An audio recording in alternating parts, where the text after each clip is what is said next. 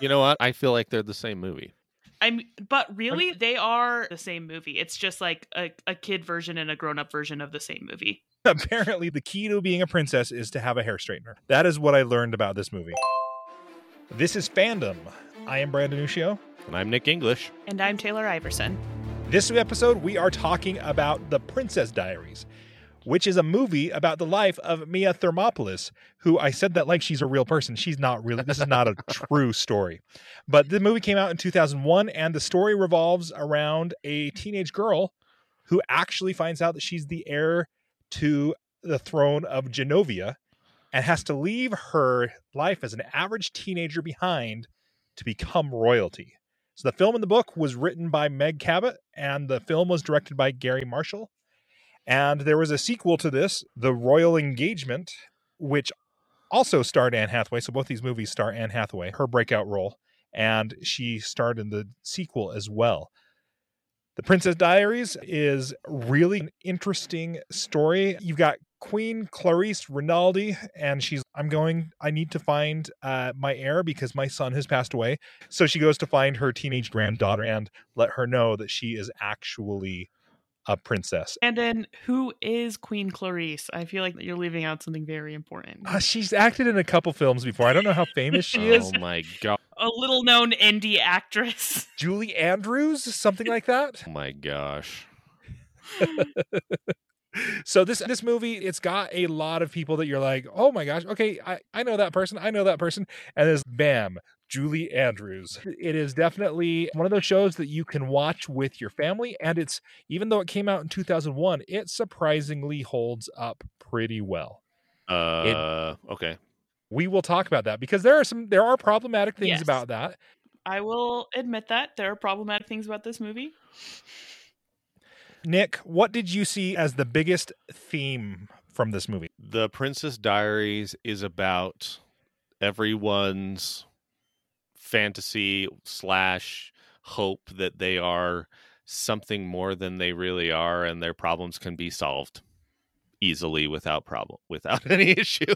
I don't know. That's just what this entire show seems like. My problems are going to be solved. Oh, I wish that I was. And then all of a sudden you are. It creates more problems. But in the end, it's like, who doesn't want to be princess? The end.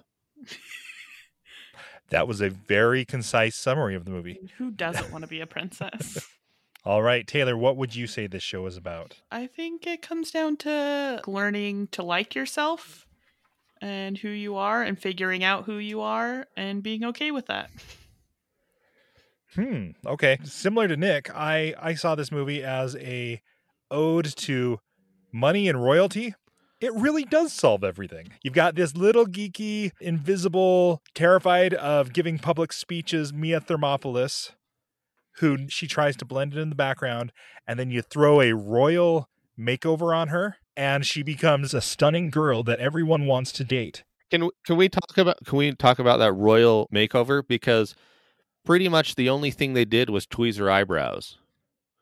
And so I think that this is why everyone got so obsessed with tweezing their eyebrows. Like in this movie, her eyebrows before are like what people want now, because now big, thick eyebrows are in.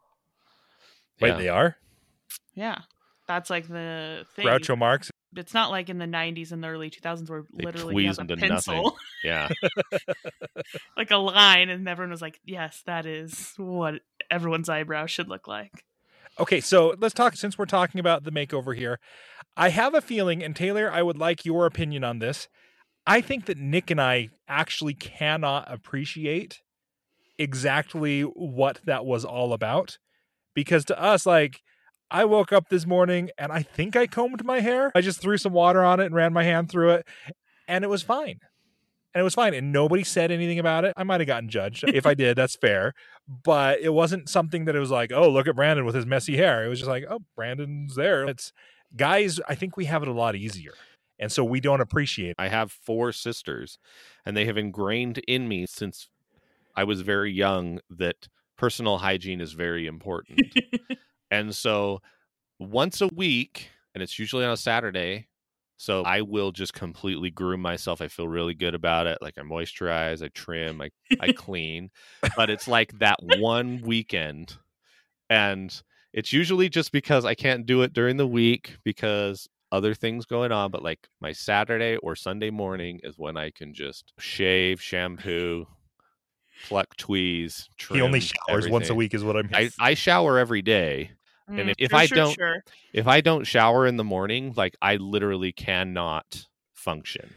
How long does it take you to do your hair, Nick? Just out of Oh, curiosity. right now, because of the pandemic, I don't have a haircut that is needing of doing anything because it was getting so long that I was getting headaches and horrible like Is that a side problems. effect of long hair? Yes.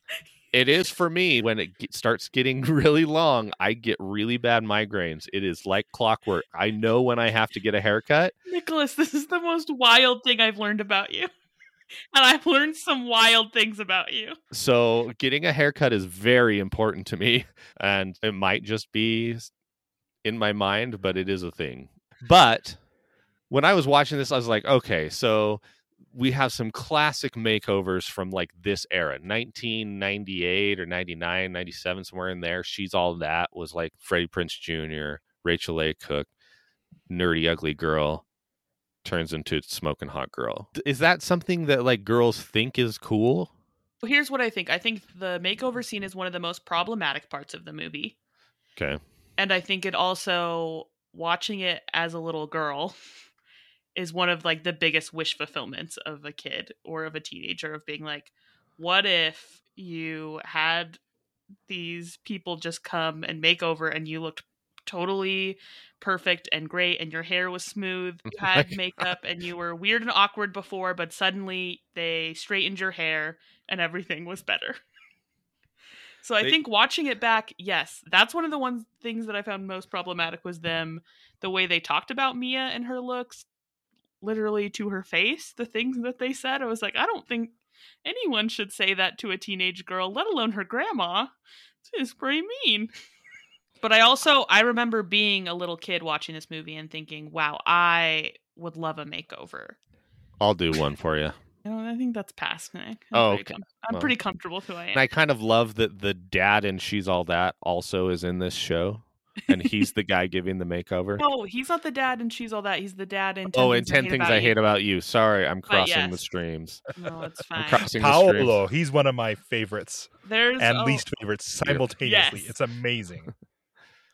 He was very much a stereotype in and of himself as well. Overplayed. Yeah. There's a lot of weird small parts in this movie that I'm like Brandon, I don't know what you said earlier about so many weird people in this movie that you're like, I know this person's in this movie. Hector Elizondo. Yes, Joe. I love Joe. He's one of my favorite characters in this entire movie, and that's one of the people that I was just all, I know him from lots of things, but I couldn't tell you exactly what I know him from. It's okay. Here's something interesting. He was in what's the Julia Roberts one? Pretty Woman. That's what I was just gonna say. He plays a kind of similar-ish character in Pretty Woman, where he's like the concierge at the fancy hotel and basically like guides Julia Roberts in that movie and is very kind to her and teaches her about this world that she gets pulled into. And yes, I see there's definitely some very different princess hooker, but also we should talk about Pretty Woman one day.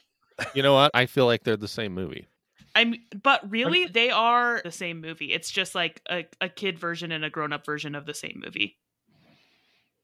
Yeah. So right there, that is something that is, okay, we don't want to tell our kids about sex workers, so we're going to make her a princess. Apparently, the princess is like this. The key to being a princess is to have a hair straightener. That is what I learned about this movie. I remember wanting straight hair so bad growing up and wanting to do anything to have straight hair. And I also remember really wishing I had a nice grandma, too. Okay, can we talk about the adults in this movie for just a minute? Because these adults, okay, I know that this is a kid's movie. I know that this is a movie that is supposed to be a 12-year-old's fantasy, right? Yes, like, I'm a princess and I didn't know it. Like, all these awkward things about me can be solved because I've got royal lineage.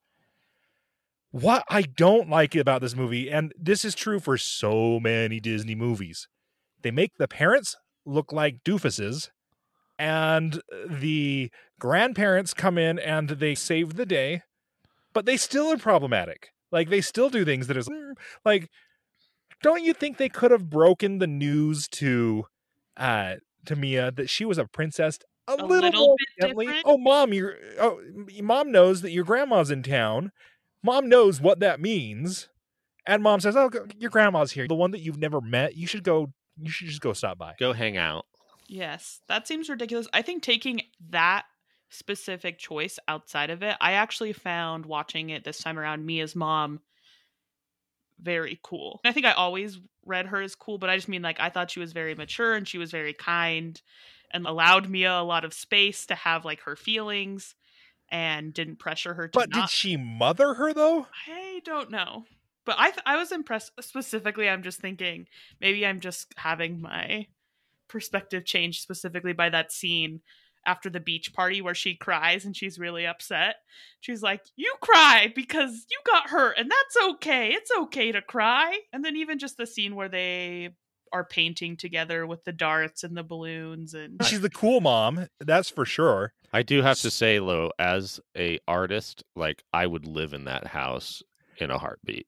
Like that would be one of my dream homes. I was obsessed if it was a with that house. lighthouse. If it was a lighthouse, that's like my perfect house. I don't know why I want a lighthouse on the top of that, but like that open floor and like having stairs that go up and like a little cubby that I can hide in at the top. Yes, Yeah. I was obsessed with this house, and I was obsessed with Mia's room and the fact that she had this tower. I thought it was absolutely the coolest She's in thing. her princess tower. Yeah, that I like wanted. I was like, I want to live in a repurposed firehouse in San Francisco. Okay, so here's the next question. Did Mia never stop to think how her mother, an artist, could afford? Absolutely not. How old is she? 15? Right? Yeah. Yeah, no. Clearly it had to have been dad who was paying the mortgage on that place. I don't think so. Didn't they address it? They addressed it in the movie. They make a comment about when she's talking to Lily about he pays for me to go to school. That's how he pays for my tuition at private school. And she makes some comment like that. So but how does mom, who paints by throwing darts at balloons... Hey, you know what? Artist objective. Let's stop. Let's stop right there. there. That's fine. That's fine. Well, but you know that you've got to either be like a world-renowned artist, which they did not play her out to be. No, but I always read her she as more is selling a lot in Genovia, all right? And they are rich. I always read her as a mildly successful artist. Like she's not, world renowned, but she's probably pretty renowned in San Francisco. And this time around, I also did notice in one of the scenes, there's a poster in the kitchen or the living room that says like Helen Thermopolis, like gallery show, such and such date. So I always read it as she is, and their house is cool, but I wouldn't say it's, wow, this is really nice, or like really, they're really well off the way that this is it looks very and it easily eclectic. could have been that daddy bought it, and so all she's doing is paying property taxes, and on an artist, you could easily pay property taxes. You know? Okay. All right. I'll give you guys that one. On an artist, or especially because she doesn't. Or dad's paying some type of like child support type royal income. At least it's not Queen Elizabeth that will just cut you off just completely if you decide not to be a royal. Man, obviously, the Queen of Genovia is much more regal and beautiful. I don't know. She's a jerk too. She's not that jerky. She at least came back. Like it was out of necessity, but I think also she has a genuine love for her. Yes, and I think she goes on her own personal journey. And you think of someone who doesn't have any grandchildren and had one son who died, I just think, and grew up royal, or I guess not grew up because she married into it, but has been in this royal life for the last how many years. I think, yes, that probably hardened her. And so I think that's what I also enjoyed, the grandma's journey throughout the movie of her like having to soften and her really loving her granddaughter. And at the end saying, hey, you do what's right for you and I'll still love you and support you. And you're still a part of this family. And that's up to you. You need to figure that out on your own. And I'm still here. And letting her like expectations down and being like, hey, I really love that conversation she has with Joe where he like calls her out on her shit. And that's why Joe's my favorite is she's the queen and he's hey, that's your granddaughter. Yes, that's the future princess, but that's also your granddaughter. And you need to like watch what you say and be kind to her and be empathetic to what she's going through. And so I think everyone in this movie is flawed, but I also think that's life. So I don't know. I just don't think it would be as appealing if it was just like, and then she had a perfect mom and a perfect grandma who always said the right things. It was funny too, because the entire time I was watching this show, I kept thinking to myself, okay, I've seen this movie, and it seems to me like Joe is the bad guy and he's going to like try to take over the throne or something at the end.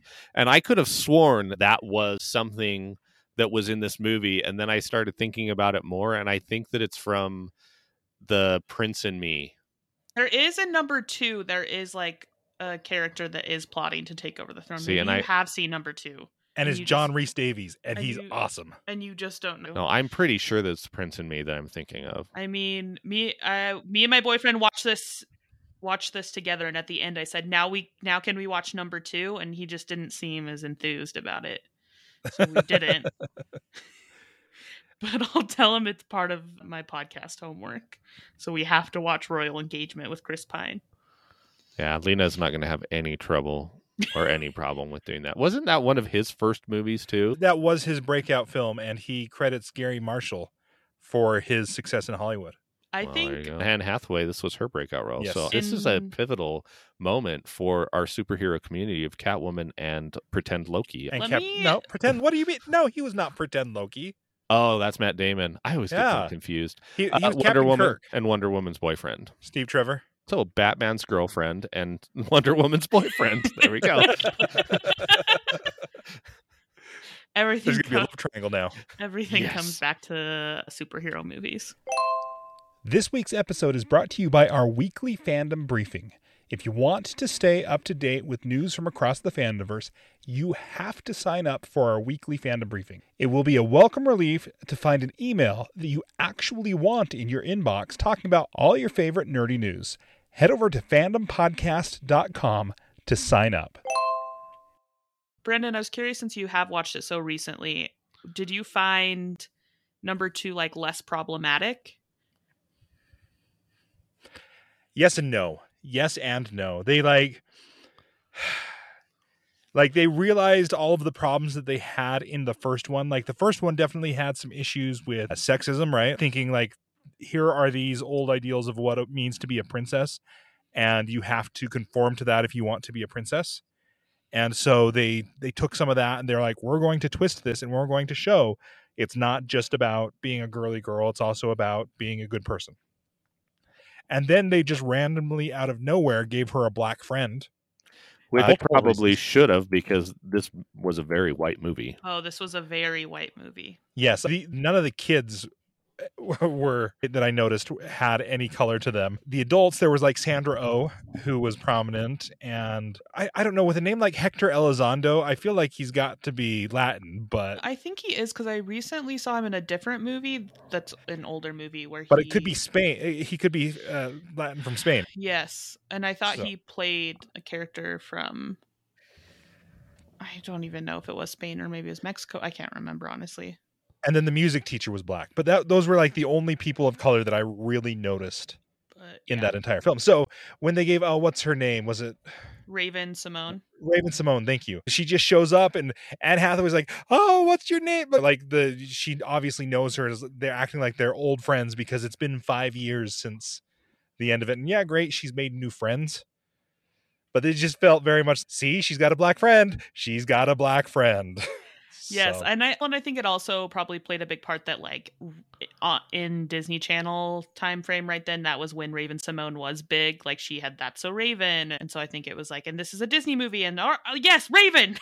It just very much felt like a Disney special, especially on the second one where they're having the sleepover, and Julie Andrews and Raven-Symoné have the duet that they do together. That was like, okay, I see what you're doing here. It's like, we've got these two Julie people. Andrews was singing. Raven, go sit down for a minute. Julie Andrews is singing.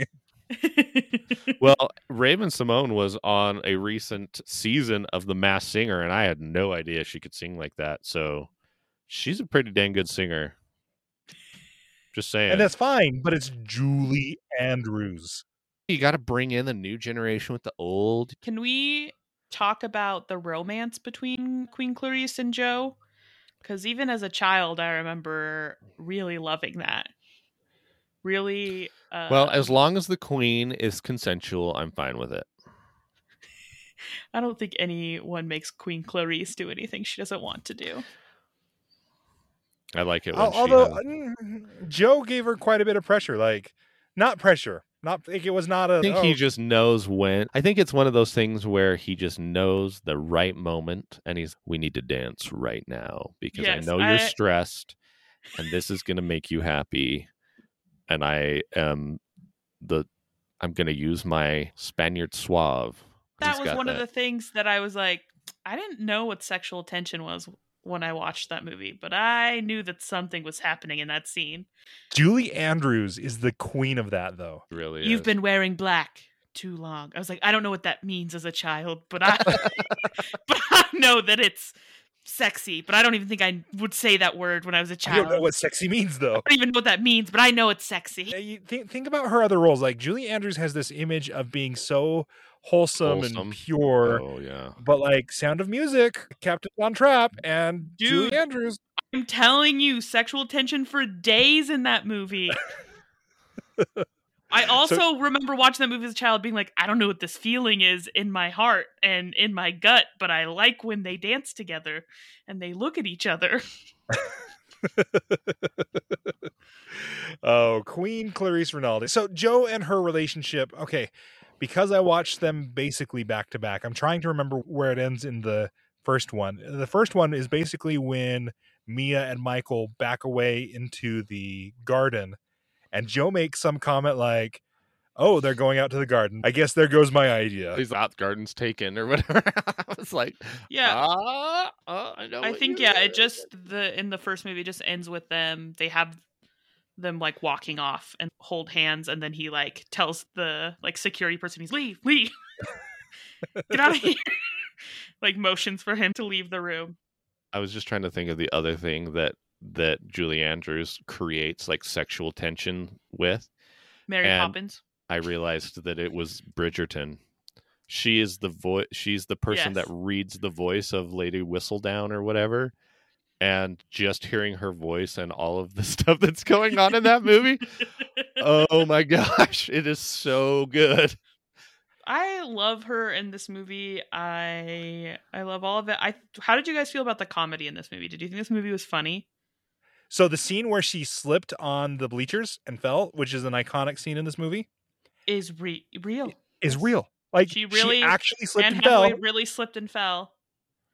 And Gary Marshall said, that is perfect. We're using that scene. I was curious because in that scene, but I think it's like they make a cut and Joe like coming over to like check on her, like he rushes over in her direction. And I was just curious if that was like after the fact they edited that in, or if that was also just like his natural response too. Oh, that'd be interesting. I knew that since, I don't know, I probably saw it on some like Disney Channel movie trivia thing, but I remember knowing that for the longest time. And this time, so I watched that scene and I said the same thing to my boyfriend. I'm like, did you know that really happened? She really fell and the director like really liked it, so he kept it in. So I was that annoying person. But I did notice that in that scene also Joe like starts to run, and then once he sees that she's like laughing and she's fine, he like goes back to dribbling the basketball in the background. But I thought that was interesting. I was like, I wonder if like they cut that in after. They're like, hey, we're gonna leave that in, so hurry and run over there and make it look like you're checking on her. That easily could have been. Or if that was like just him as an actor, as a person, was like, oh no, Anne fell. I gotta go check on her. A young girl in my presence fell. I need to be a good person.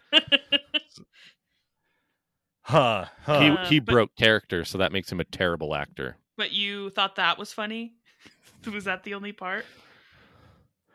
They played that up for like her awkwardness, right? Like the other bits of humor, like so there are so many things in this movie that have become, they were cliches to start with, but the foot popping thing, like calling out the foot popping thing, that I forgot that was called out in this movie. I know it's been done in a lot of movies, but like her actually identifying it as, in movies where the girl's foot just pops.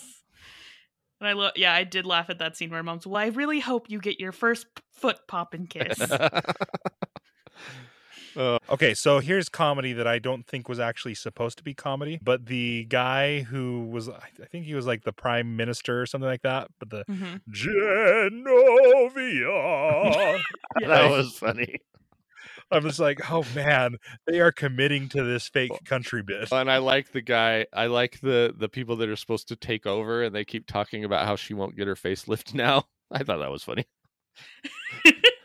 I thought parts that I really enjoyed were things with Lily, her best friend, Oh, where I Her laughed for some reason. friend. Yes, I laughed really hard where she's, "You're not going to help me with my spotted owl petition after school?" seriously, we have to talk about Lily because she is not a good friend in There are any some way, shape, or form. No, like fascinating things about literally the Lily. entire time that she was there, I was like, this girl does not deserve to be Anne Hathaway's friend in any way because she's just manipulating her and she's borderline sociopath. We're just using the people around her for her own means. And I'm not okay with that. So I'm like, Okay, okay, but this is actually like a more serious plot line right there. When you are one of those invisible people, Nick, you were always popular and cool. no, I And wasn't. so no, I know you were always popular and cool. No. You could say you weren't, but you I were one of was- those cool kids who would say they weren't cool. I was not popular at all. Okay, all right, then you should understand this. Your friends, you don't go walk into a room and be like, "You're a good person. You're going to be my friend." It's all of the leftovers that are sitting at the lunch table all by themselves. I'm not bitter. Who these are the 5 kids that I eat lunch with, and so these are now my friends. And it's sometimes you don't get to pick and choose. Sometimes fate throws you together. And this So is part you of feel like that those were the 2 most awkward people in the school, and so that's why they ended up together? It happens. Like I've told the story before of my first day in 7th grade, had no friends, and I bonded with a guy over the fact that we both read the novelization of the Americanization of a Japanese anime called Robotech, and he recognized that we could nerd out about it. And my friend, you just sunk your ship right from the very beginning if you didn't want to be the nerd in school. Lily does have some really hard things to swallow where she's not a good friend. Like, seriously, like, she didn't even think about it when she didn't show up. If she was a good friend, she would have been like, "Where's Lily? I'm going to go to her house and find her." But no, she's just dulled to the nines, standing there waiting for her to come. And everyone's like, "Where's the princess?" Nobody knows where she is. And she's just standing there. I was like, seriously, just go call Are you saying that Mia's a bad friend or that Lily's a bad friend? Lily is a bad friend because she should have called when Mia wasn't like coming. Right? Here's the thing: this movie came out in 2001. Yeah, but you don't think that she had could cell phones at that point? You knew your best friend's freaking phone number because you had called them like every day. Yes, but I also want to point out that both Lily and Mia are 15 in this movie, and 15-year-olds are stupid. And I don't think I always made the smartest decisions or was the nicest person or probably always made my friends feel great when I was 15. I probably was jealous at certain points or wanted my own things. But I also think I really enjoyed the conversation that they have when they make up after. And Lily brings up about saying, "Hey, being a princess, you have the power to have your voice Change the heard world and to change the world." And even though it was very like cheesy in a lot of her relating that to her TV show and being like, "I have all these things that I want to do," and which they led up throughout the movie of like, she has the spotted owl petition and she's always trying to do this protest or get people to sign this petition or come on her show, shut up and listen. Yeah, but very still, funny. And so I think like her having that conversation of saying, "Hey, like and admitting like I was jealous and you were getting all this attention and you were doing all this cool stuff and I'm sorry and I was a bad friend but I'm proud of you and I want you to have this experience." Yeah, but like but to me when she was saying that she wasn't relaying, "I'm proud of you for being a princess, you should go do this." It was still, "Hey, you have the power to do what I can't and you should do it for my selfish means." That's the way that I read it the whole time. Like, I did not read it like, oh, these 2 friends are like being so happy. It was like the only thing that had led up to that point was that she was trying to achieve a goal and she was still using Mia to achieve that goal. And so I didn't have any, like, I didn't feel in that moment, oh, it's so cute that they're making up. It was like she's still just No. See, I read that as her saying, "Look, I'm sorry, I was jealous because look, you have all of these awesome things that you can do that I can't do, and I was envious of you, and I wanted to be you, and I was mad that I wasn't you, and so don't give it up because you think I think you're being. It'd be dumb to be a princess because I think it would be really cool to be a princess. Yeah, exactly. Because that's the scene. That's the maybe where she's talking to her. Yeah, maybe I just hate 15-year-old girl logic. Well, Maybe that's what it is. And like she doesn't show any empathy for her at all either. Your dad died 2 months ago. Haven't you gotten over that yet? Yes, that is a scene that will forever live in my mind, rent free. Aren't you like over that now? That was like what, 2 months ago? I don't know. She just bothered me a lot. And then it was like how people sometimes have a really big problem with Darth Vader getting redemption at the end. I don't feel like her redemption was deserved. I just feel like Lily is so much comedy to me. I love that scene where she's chasing after Michael and Mia and she's wait, guys, wait. And then she passes another two like people. And she's like, not you. I don't know you.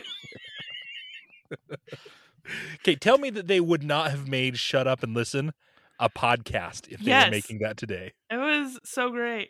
I'm Lily Moskovitz, and this is Shut Up and Listen. I want to make that podcast.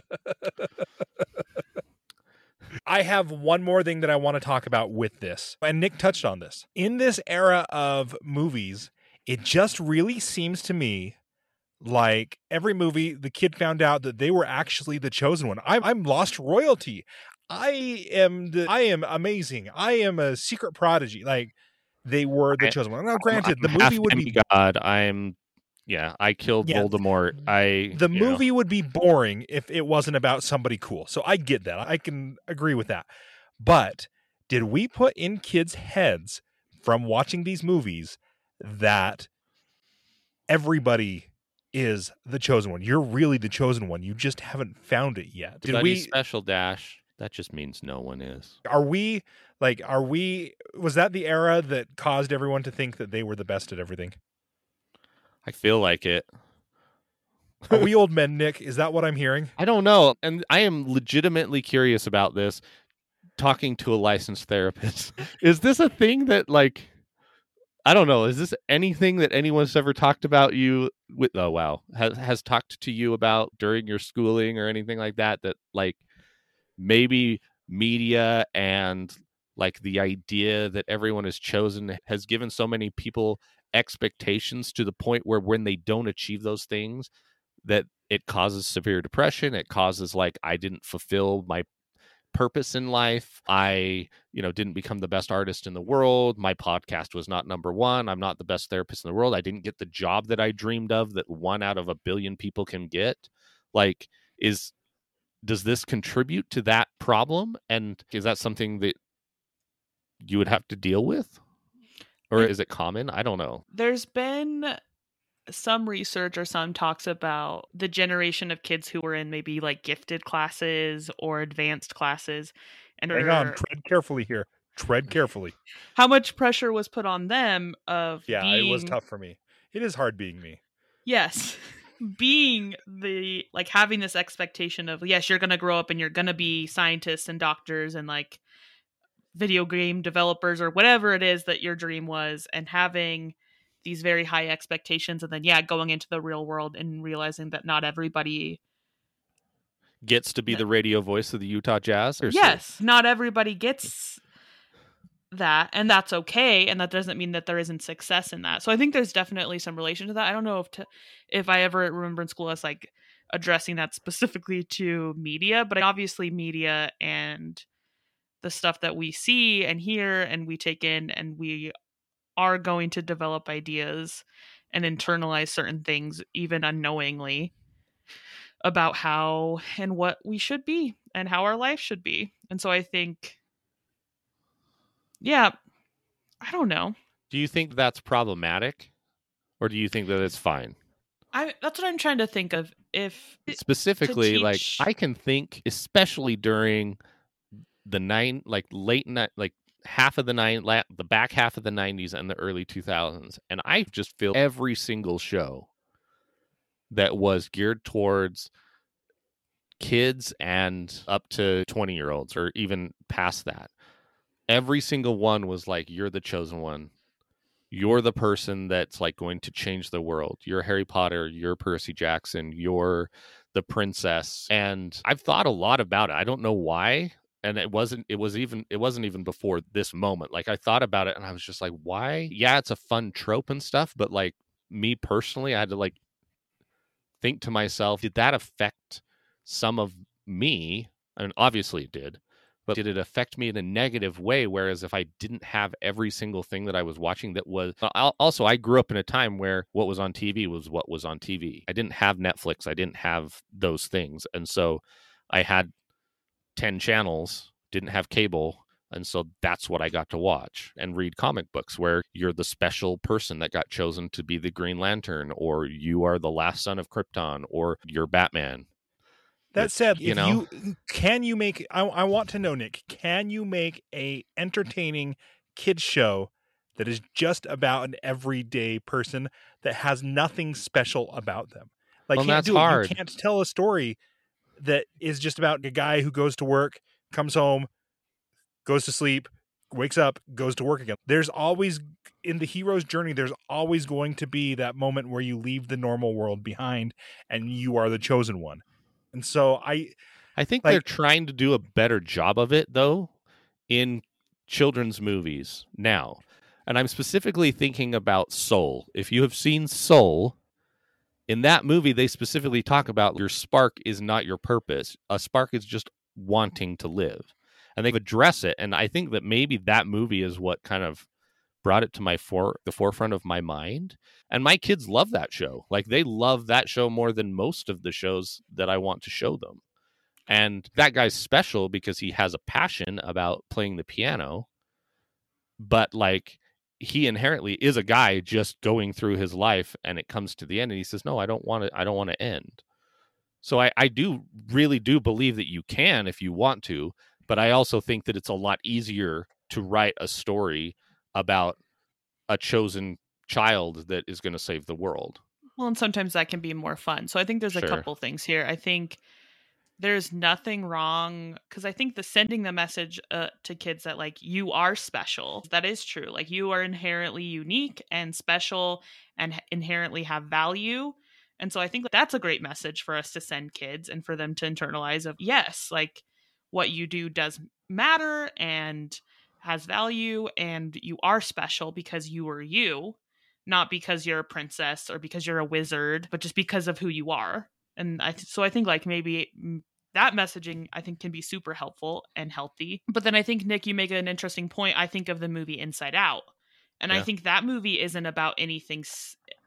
The main character, there's nothing seemingly unique or magical or chosen about her. It's about a girl who moves to a new city and is really struggling and has a really hard time and learns that it's okay to be sad. See, that's the story for the adults in there. That's the story in the adults. The story for the kids is all about joy and sadness. Yes, and that there's this magical, but yeah, like you said, then you look at that for the kids. Yeah, there's this magical land inside your head, and you have emotions that have different names and different colors, and there's the train. So what they did right there in that is they made sadness. They took her as the frumpy, average, everyday like person who's not the most popular person in the head, like Joy, and they made her the chosen one, because without her, without having some sadness in there, life isn't as good. So they made the average person the hero again. They didn't. It was not. Yeah, it's a trope that is played out because it works. Because you think of something like Buffy the Vampire Slayer, and how like that show very much is a lot about what it is like to grow up and be a teenager and a young adult, but through the lens of, but what if monsters were real? Mm-hmm. And that like where that you still get some normal everyday like universal experiences that you see, but through the lens of, okay, instead of your boyfriend breaks up with you and is mean to you and stops talking to you after you guys sleep together, it's your boyfriend's a vampire and turns evil after you sleep together for the first time. And so I think, and which is maybe slightly more compelling, some might say. So I like what you said about what we should teach is being you are unique, you are special inherently, but it's not because of what you achieve, but it's because of who you are. It's not because you're a princess, it's not because you're a Jedi, it's not because you're a wizard. It's because you are you and not what you achieve or what you think that you need to achieve in your life. It's not about what you do, it's about who you are. Exactly. Yes. And that's what this movie is about. She's royalty, dang it. And it gets there, it really does, where in the end she doesn't want to be a princess because she doesn't think that's who she is, but then she has the aha moment and her friend helps her with that. And then she shows up all wet and talks to everyone in the media like she has no issues at all. It's like Percy Jackson when all of a sudden he can just fight because he's the son of Poseidon. No, there's a theme here. He can fight because he gets wet. Ah, yes. Oh, okay. I gotcha. That's the real secret to life here. Get drenched in a rainstorm. We can cut this out if we want to talk about it in a different episode. But I'll at some point wanted to talk about the romance between Michael. I would just like to talk at how truly weird he is. And how he's just a goofy dude. He's just such a weird, like, just I don't know if you guys picked up on ridiculous too. Just like the weird things he does throughout the movie, where he like when she gives him the check for the car, he like as he's walking out, he puts it in his mouth. And just like his physicality, like I just found like him, and I just honestly he's like 15. That's what it is. He's just 15. But that's what I appreciated about it is that I'm like, yes, that is a 15-year-old boy I knew. I don't know a 15-year-old boy, and I like in some shows where it's and I'm perfect and suave and I know just what to say that make the girls swoon. And no, I knew the weird 15-year-old boy who put an envelope in his mouth and walked out of the room. The romance in these movies is crazy, like with Chris Pine and with Michael. Let me watch the Chris Pine one before we talk about romance. We'll talk about romance. I actually want to have a little bit of a say in this. Okay, this has been just the tip of the iceberg on our discussion about the Titanic. Diaries. I was about to say Mean Girls. This is not Mean Girls. This is the first page, only the first page in the diary that is the Princess Diaries. Yes. So this is just the beginning of what we're talking about. Next week, we will be talking about the history, some of the things about the film, some things that inspired the film, some things that the film inspired. Apparently, Julie Andrews has a cursing problem. We'll talk about that. Yes. So I already know about it. Where Genovia is, Genovia Customs. There's a whole wiki on Genovia. We're actually going to travel to Genovia and record an episode live there. Live from Genovia. Be sure to subscribe, and if you know anyone who's a big Princess Diaries fan, tell them about the show. What I'm going to recommend is to go to fandompodcast.com. There is a list of everything, all of the episodes we've done, all of the things that are coming out. You can subscribe in your players. You can leave us a voice memo if you're like, hey, you forgot to talk about this. Head over to fandompodcast.com and do that. If you are one of the people who have given me the feedback that, hey, I miss not having fandom news from you guys, sign up for our mailing list. We will be sending out fandom news and we will be discussing about some of the things that are important there. So if you are trying to keep up with the fandom news and just don't have a lot of time to do it, head over to fandompodcast.com and sign up for the mailing list there. With that, I guess all I have to say is until next time. I can't do this. I'm a girl. What am I, a duck? Shut up and listen. May the fandom be with you. This show is part of the Geek Nerd Network. Find more shows like it at geeknerdnetwork.com. This is Janet.